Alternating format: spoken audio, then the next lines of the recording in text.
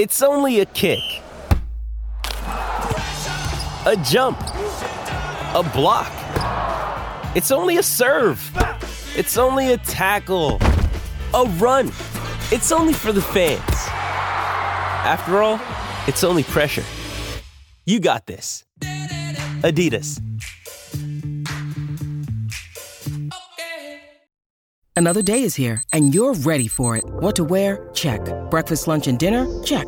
Planning for what's next and how to save for it? That's where Bank of America can help. For your financial to-dos, Bank of America has experts ready to help get you closer to your goals. Get started at one of our local financial centers or 24/7 in our mobile banking app. Find a location near you at bankofamerica.com/talktous. What would you like the power to do? Mobile banking requires downloading the app and is only available for select devices. Message and data rates may apply. Bank of America N.A., member FDIC.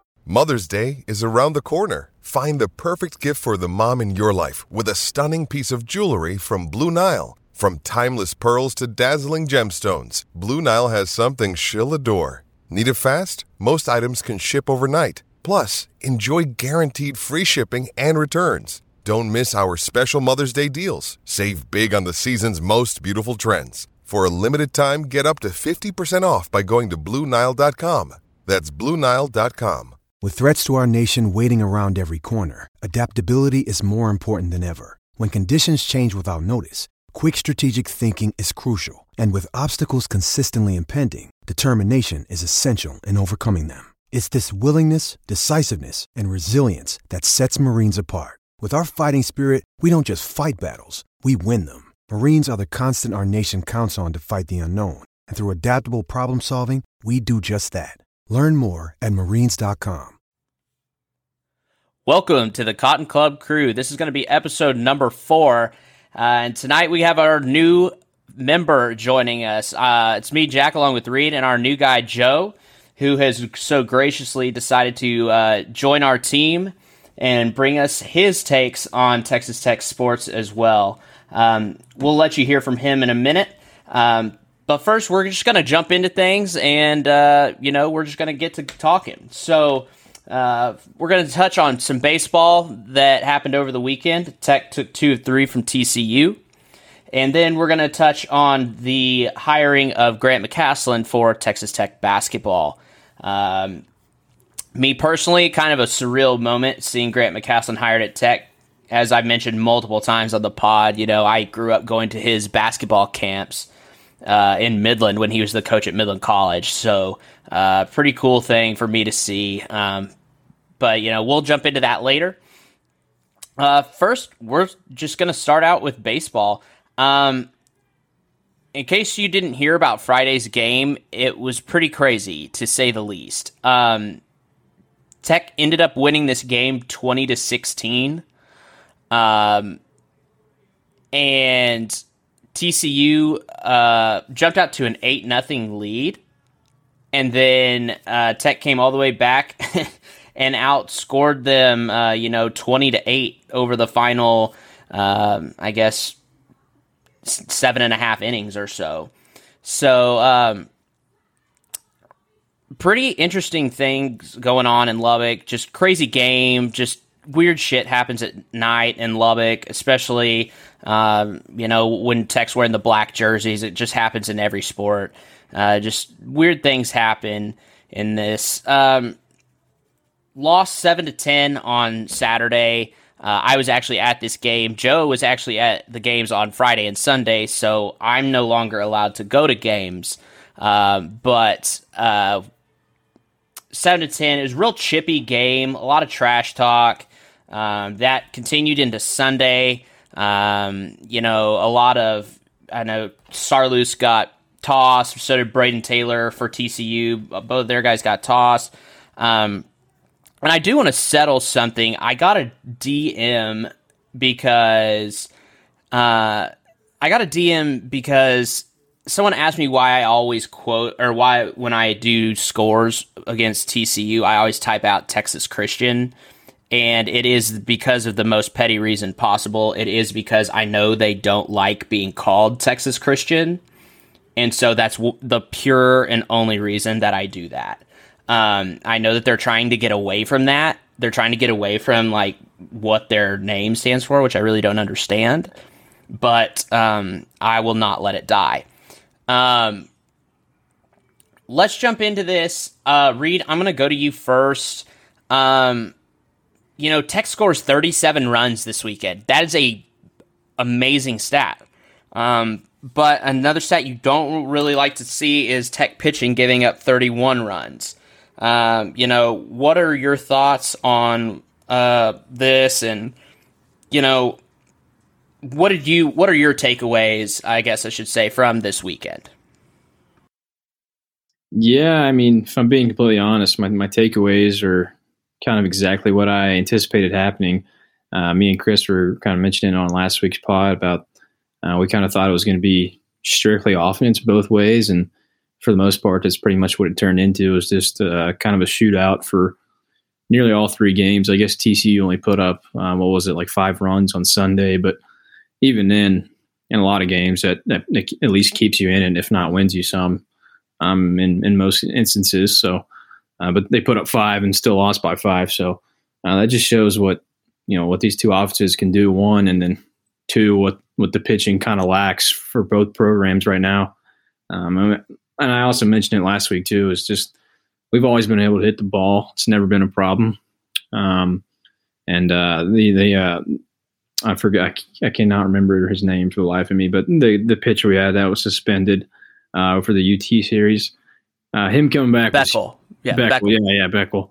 Obviously, having him back was huge, and he's your legitimate number one out of the bullpen right now for a lot of reasons, obviously. So it's good to see him emerge as that candidate. But what's not so intriguing is that there's not really a clear 2 or so on behind that. So if we can just find some arms to do something consistently, it would make our season go that much further, I think. And at least we won the series because we had to have it after getting swept in Austin the week before. I think these midweek series games are definitely going to be big for us. Obviously, we didn't play tonight because of weather, but when you got pitchers that really aren't clicking or doing what they need to be doing, those midweek games kind of give us some opportunities to find guys to hopefully get some momentum or at least gain some more experience on the mound. So I'd be looking forward to seeing some of those more, getting some younger guys some starts, and hopefully we're being able to work some guys into the rotation more often. But yeah, really just it's the same story we've had for a while now, and I'm just hoping we're kind of hopefully finding some answers at some point.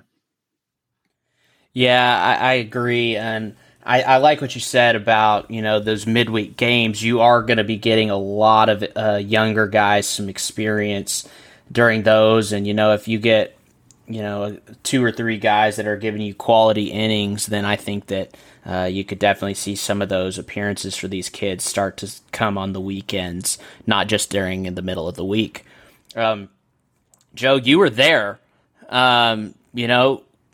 What did you see on Friday? What did you see on Sunday? I know that I'm going to ask if you stayed the whole time on Friday, but, what were some of your takeaways from the weekend? There's a few, actually, nothing crazy. After those first couple, the beers kind of started going down a little bit quicker than they had before the game started. So those 8 runs that we surrendered fairly early in that game, I mean, that's a real gut punch, but it's kind of like what you just touched on about weird things happening in Lubbock at night. And that's any sport. That's across the board. And, it's, we're never out of it. Essentially, we have just so much firepower on the start, but it was dirty and ugly fast. A lot of it is youth, not finding the strike zone, giving up 5 errors. That stat necessarily doesn't get lost all in that box score and stuff like that, because, it's not often you see a big number 5 sitting right there. And I mean, out of the 16 runs TCU scored, I believe 7 of them were unearned.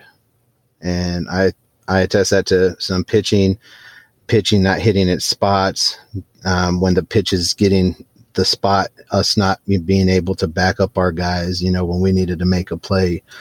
And, that kind of goes towards the youth that we have on this team, and some guys still getting acclimated to this Big 12 conference and the schedule and things like that, and the high competition. So, I mean, I saw good and bad. Obviously, it was great seeing the win there on Friday at the end of it all, after how sloppy it had started for us. But, we prevailed there at the end. But, I mean, there's a lot of good. There's quite a bit of bad. And then, you have that pitching that sometimes gives us glimpses, man, where it's just like, whew, if we get this ball selling in the right direction, we're going to be a problem for a lot of people across the country. And we just can't find that consistency. And it's real tough to find consistency with people who haven't played as much ball as some of these other teams that are out there.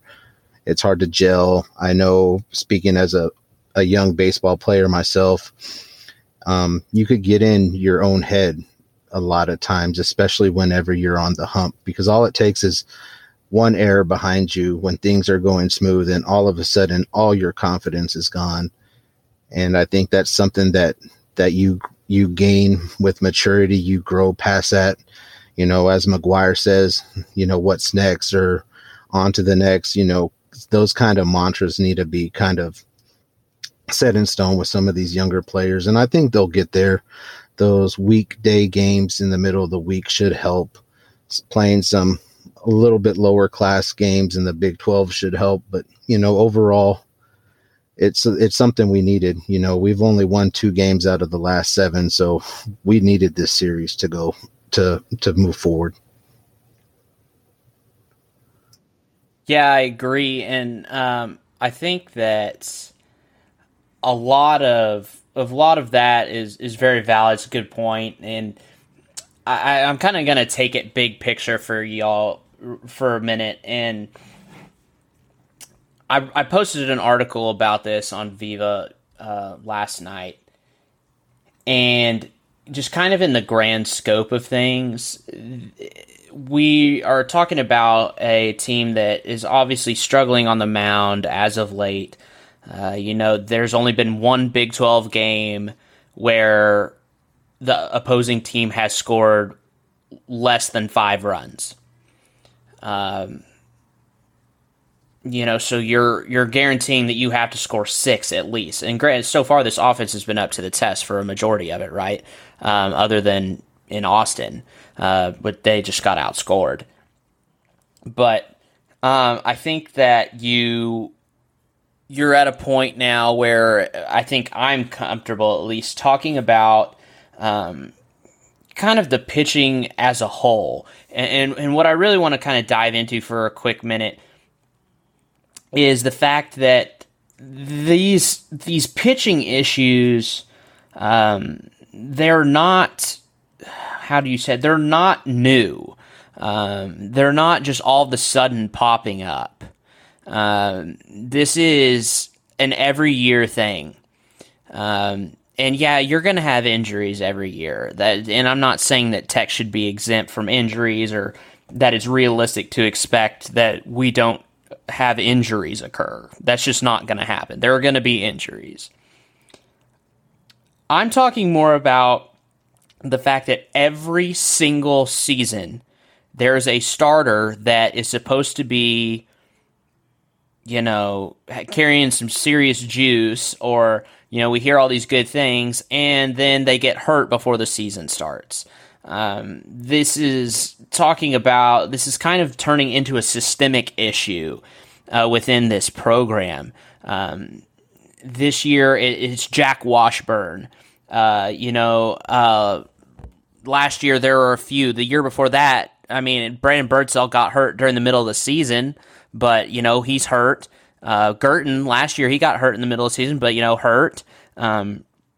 You have guys that are missing the season. Last year, I know Hade Key missed last year because he had some arm issues. So, you know, and he's not back. I don't even think he's on the team anymore. So, you know, you get to this point where this isn't a, you know, oh man, you know, it's like, oh man, we got an injury to, you know, one of our main starters. Well, you know, next year, you know, things will turn around. Well, no, because next year there'll just be another injury. So I think it's time that we need to start having a conversation. And like I said, I mentioned this in the article. I'm not advocating for firing anyone. I don't think that's good during the middle of the season. I don't think that we're even at that point yet. But I just like to peel the curtain back a little bit and kind of see what's going on and why this is happening so frequently. You know, Trendon Parrish got, you know, his year ended prematurely last year due to some injury issues. You know, and there's just a lot of different things, you know, and you can go back, you know, 4 or 5 years. You know, what's the guy from Vanderbilt that Becker? He missed some significant time with injury issues. And so it's just not, it's one of those things where it's becoming an every year issue. And it's troubling to me. And I think it seems like more and more now, like these issues are starting to happen, you know, like I said, every year. But there's a magnifying glass on it now, because this is what happens when you give up 10 runs a game, you know, when the other team averages over 10 runs a game, when you get to the point where you're losing games because you're losing games when you're scoring 10 runs and you're still losing. So all of a sudden this magnifying glass is on this aspect of this team right now. And I think it's only fair that we kind of discuss it for a quick minute before we jump into, you know, the basketball stuff. Reed, you know, this, as I mentioned, this has been happening for a couple years now. You know, what do you think? You know, is it overthrowing before the season starts? Is it too much? You know, is it too much time on the mound before the important games are being held? Are they pitching too much in the red and black series? You know, is it poor recovery? You know, what do you think? You know, what do you think there could be some of the issues that are, you know, kind of leading to this? Yeah, I mean, there's really not any way to tell without being there, I guess. But I'm sure it's really just a combination of all sorts of things. With maybe they're not rehabbing correctly, or you know, maybe they're getting overthrown at times, or maybe they're just not, you know, like I said, just not rehabbing, not doing what they need to do from a physical health standpoint to produce what they need to do throughout the season. As well as throwing in probably a little bit of bad luck at this point with how many times it seems like it's happened. But really, just as a whole, I mean, I've circled around it the last couple of times we've had the pod, and recently too. It just seems like it's reoccurring, and it's been there the entire Tadlock regime, really, since we went to the World Series in 14, 15, 13, whenever that was, that era.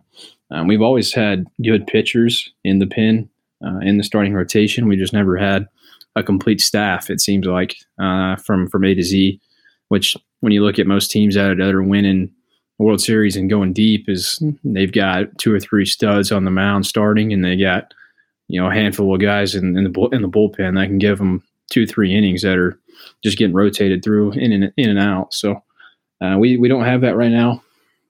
I'm hoping we can figure something out before the season kind of gets along too much, but makes me wonder if we need to start recruiting from different aspect to kind of go pitcher heavy some years. Or I don't follow baseball recruiting super heavily as you two might, but we've always got hitters. You know, I don't think there's ever an instance where in this last 10 years where I'm like, wow, we just can't hit the ball. We can't score enough to win games. It's never been the problem. It's always I'm not sure if we can get enough outs to get out of this game without losing. Because at some point, your bat's going to get cold. Everybody's bats get cold. There's going to be times we only score 3 or 4 runs a game. And, the pitching's got to be able to help the bats at that point. So you'd like to see some more continuity between both sides of the ball. But until some guys start stepping up, I'm just not sure if we're really going to get that anytime in the near future. But I'm really hoping we are. Yeah, Joe, I'll kind of frame it the same way for you. It's kind of hard to talk about because the guys that are injured. They don't want to be hurt. It's not their choice. It's almost, I don't know. It's just a rotten run of luck, it seems. But at the same time, how long do you think this has to go? I mean, I consider it a pattern at this point.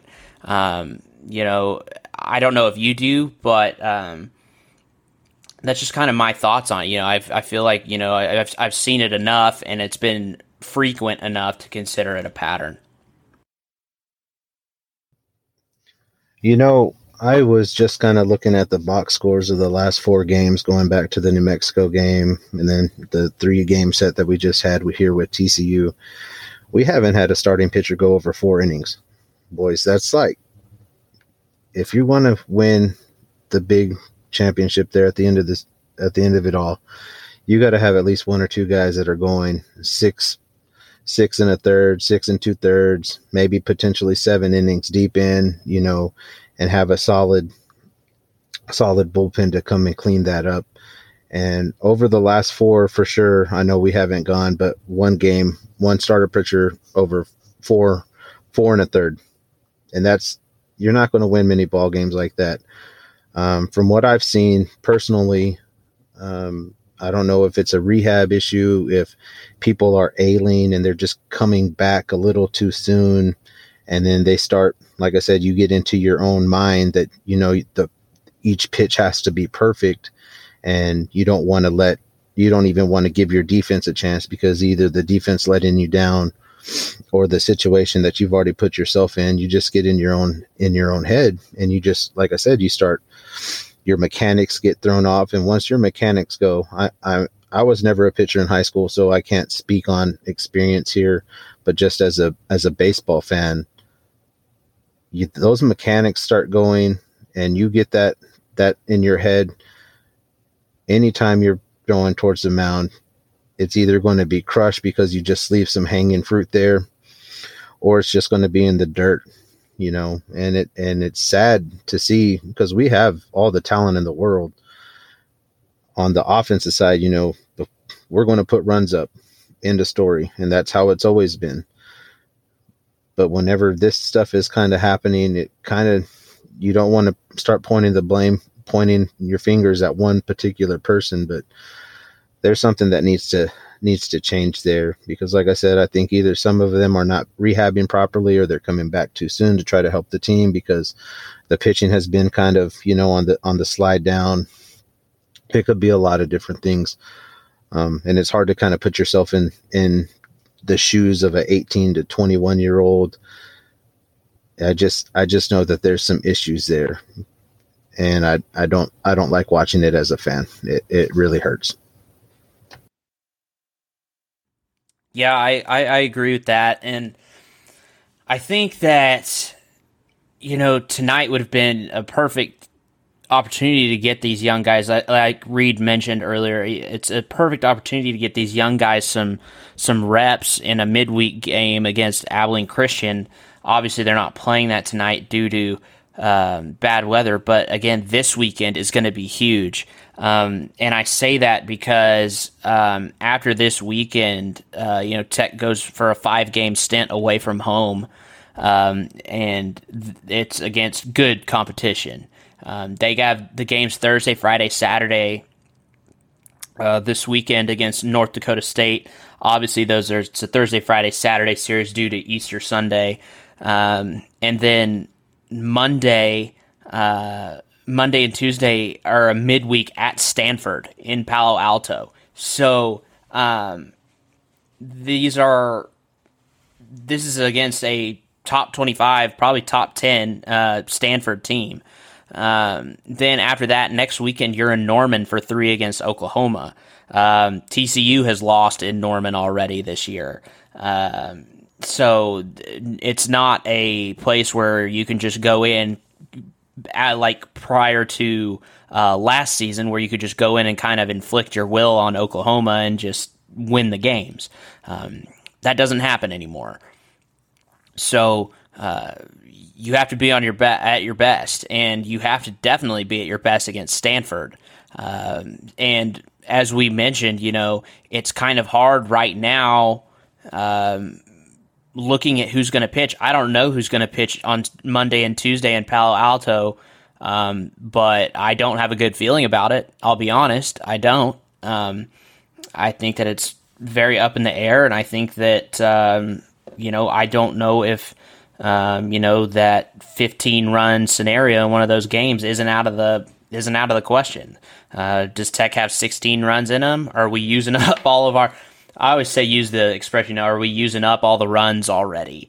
It's possible that we could be. I guess we'll find out later in the year. But enough about baseball. I kind of want to switch it over right now. Is a good time. Grant McCasland, the new head coach at Texas Tech, got him from UNT after they went on to win the men's NIT against UAB. McCasland and UNT finished this year with a 31-7 record. They held 27 of their 38 opponents to under 60 points this season. His record in 6 seasons is 2-11-89, and his teams have led the nation in scoring defense the past 2 seasons, after limiting opponents to just 55.7 points per game. Grant McCasland, I mentioned, used to coach at Midland College. He got that job when he was like 27, which is crazy to think about. But that was when I was around eighth or, I was actually probably around like 6th, 7th, 8th grade, that era for me. But around 06 to 08 in Midland, and he won a national championship, a JUCO national championship for Midland College one of those years, and I think it was 07. And he ended up being at Midland College from 04 to 09, so he was there for a while. But went on to Midwestern State for a couple years. Then went on to be an assistant at Baylor for 5 seasons, was at Arkansas State for a year, and then went on to North Texas, and now he's at Tech. He's from the Dallas area, he's from Irving, went to Baylor, played basketball at Baylor as a walk-on in the late 90s. He got his master's from Tech in 01, and from 99 to 01, he was the director of basketball operations under James Dickey when he was the coach at Texas Tech, just right before, a little before Bob Knight came to Tech. Looking at this hire, kind of talking from, just from a wide lens here, it's going to be a lot of the same basketball that you've become used to seeing at Texas Tech. This is a lot of, it's defense based, and the offense comes second. There's been a lot of talk, in Tech circles, about his staff that he's bringing or that he's going to hire. Are they going to be more offensive based? He really didn't shed a whole lot of light on that in his press conference. And so I think that we're kind of going to have to be in a wait and see scenario when it comes to that. I don't think that he would be, I don't think he said anything about, being opposed to having an offensive assistant or anything like that. I know that a lot of people have expressed their concerns to us about the tempo of the offense. It's slow. They want to slow down the game, but that's what we're used to here. We're used to holding teams to under 60 and scoring 60 to win. We've become pretty good at it over the past few years, and we went to the national championship one year doing that. So we've also gone to an Elite Eight and a Sweet 16, with that model, and so it works. I think that. In the year you go to the national championship, you definitely see a team that has an offensive gear along with the defense, and I think that's what propelled us just to keep going a little farther than those other teams where, especially the Sweet 16 team, they're pretty good on offense, but you kind of lacked a real true playmaker at times. But I digress, and I'll switch the order here. Joe, would you see McCasland's, his resume? That it's kind of a similar style. He comes from the Scott Drew coaching tree. What are you most excited about in this hire? And is there something that you might be a little bit, how can I say this? A little bit, kind of not so hot about? Well, I like the hire a lot, just for a few different reasons. If you ever have, or either of you guys have a chance to go onto YouTube, watch some of Coach McCasland mic'd up, and you'll see a lot of what Norrance was saying in the presser yesterday about how he's one of us, how he gets us. This is culturally, this is our guy. This is the guy we need, or the kind of guy we need running our program. And a lot of that is straight on, man. If you watch that stuff, like I said, you'll get just as pumped up as watching Joey McGuire talk.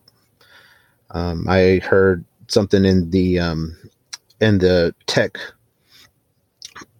deal they put out whenever he was hired, and I actually changed my Twitter to that saying, because he said that, I'm not here to win 15 games. I'm here to win championships.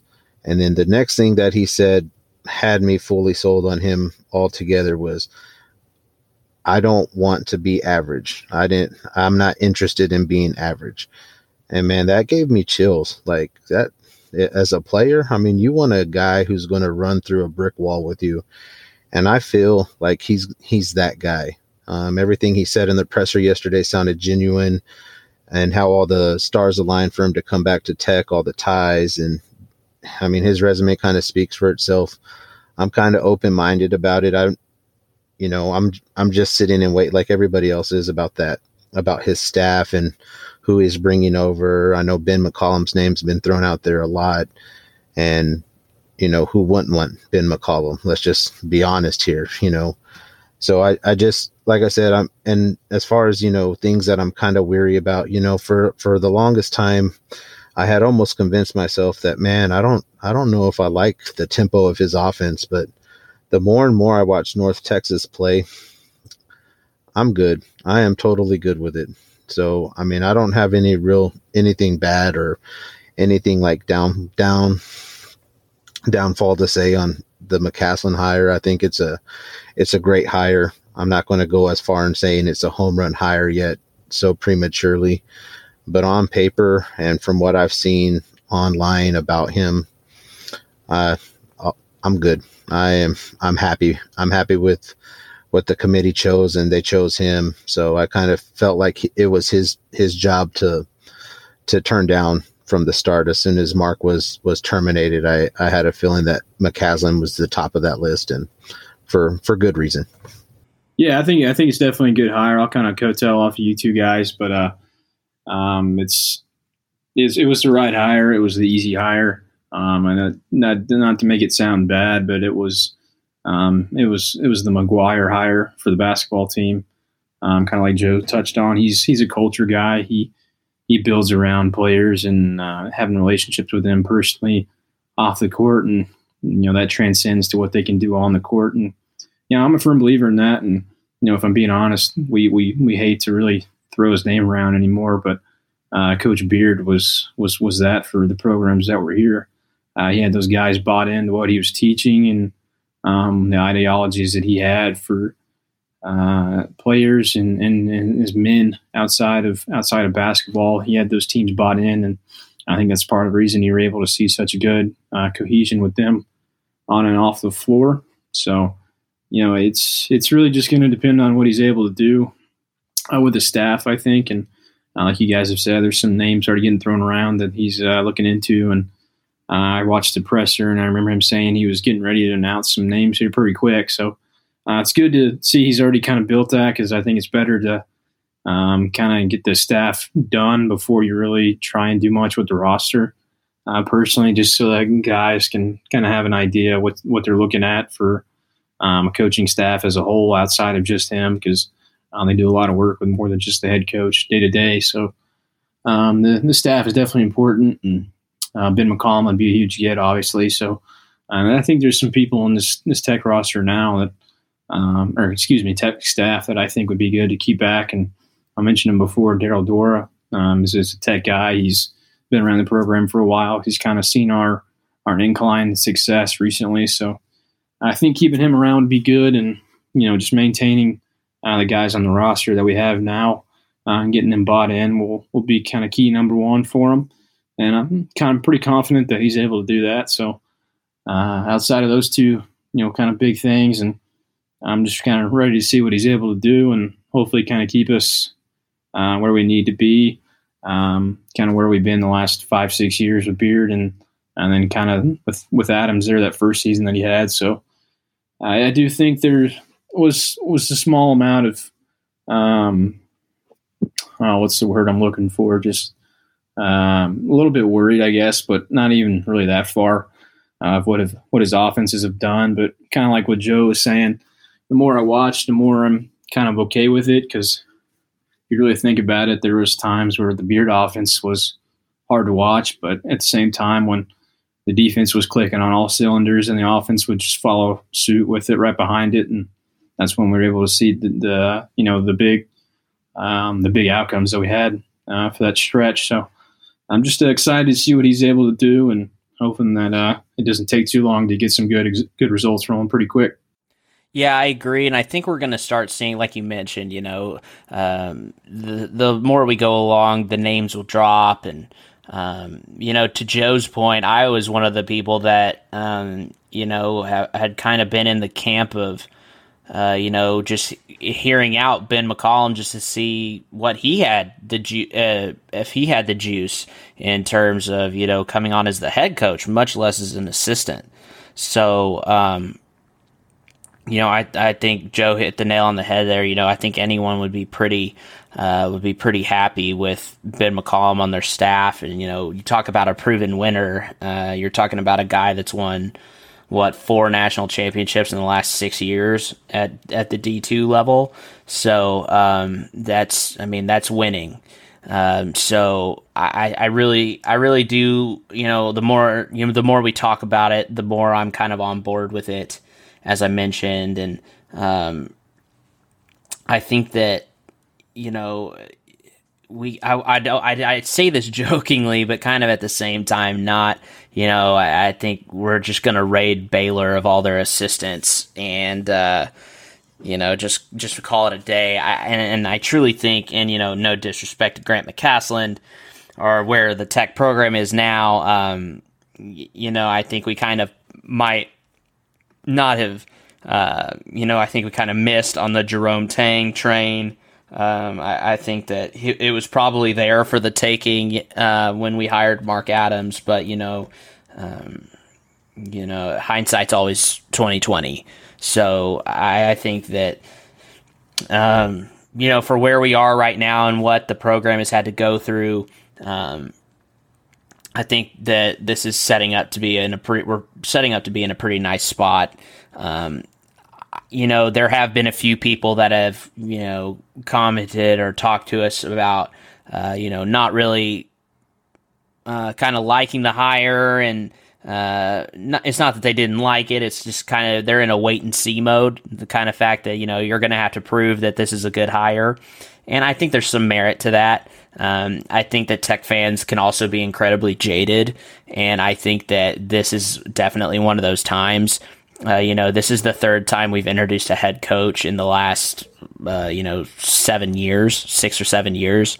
So I think Tech fans have incredibly long memories, and they don't get over stuff very easily. And I mean that, I'm one of those people. I'm one of those people that's definitely, I've watched two. I went to the Chris Beard one. I went to the Mark Adams one when I was in Lubbock, and all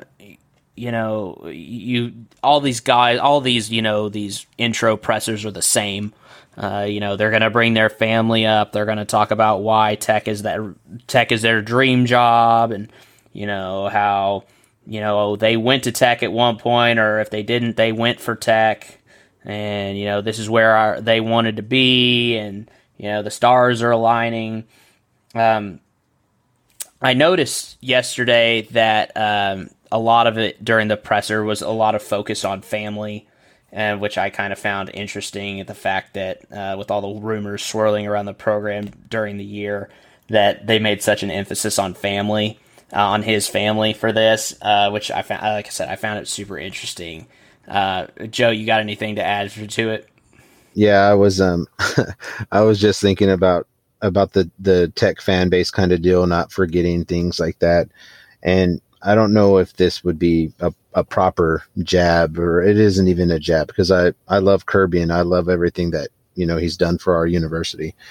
But I have a feeling there whenever, like, just say for the example, when Wells was hired, the word elite was thrown out there a lot of times by him.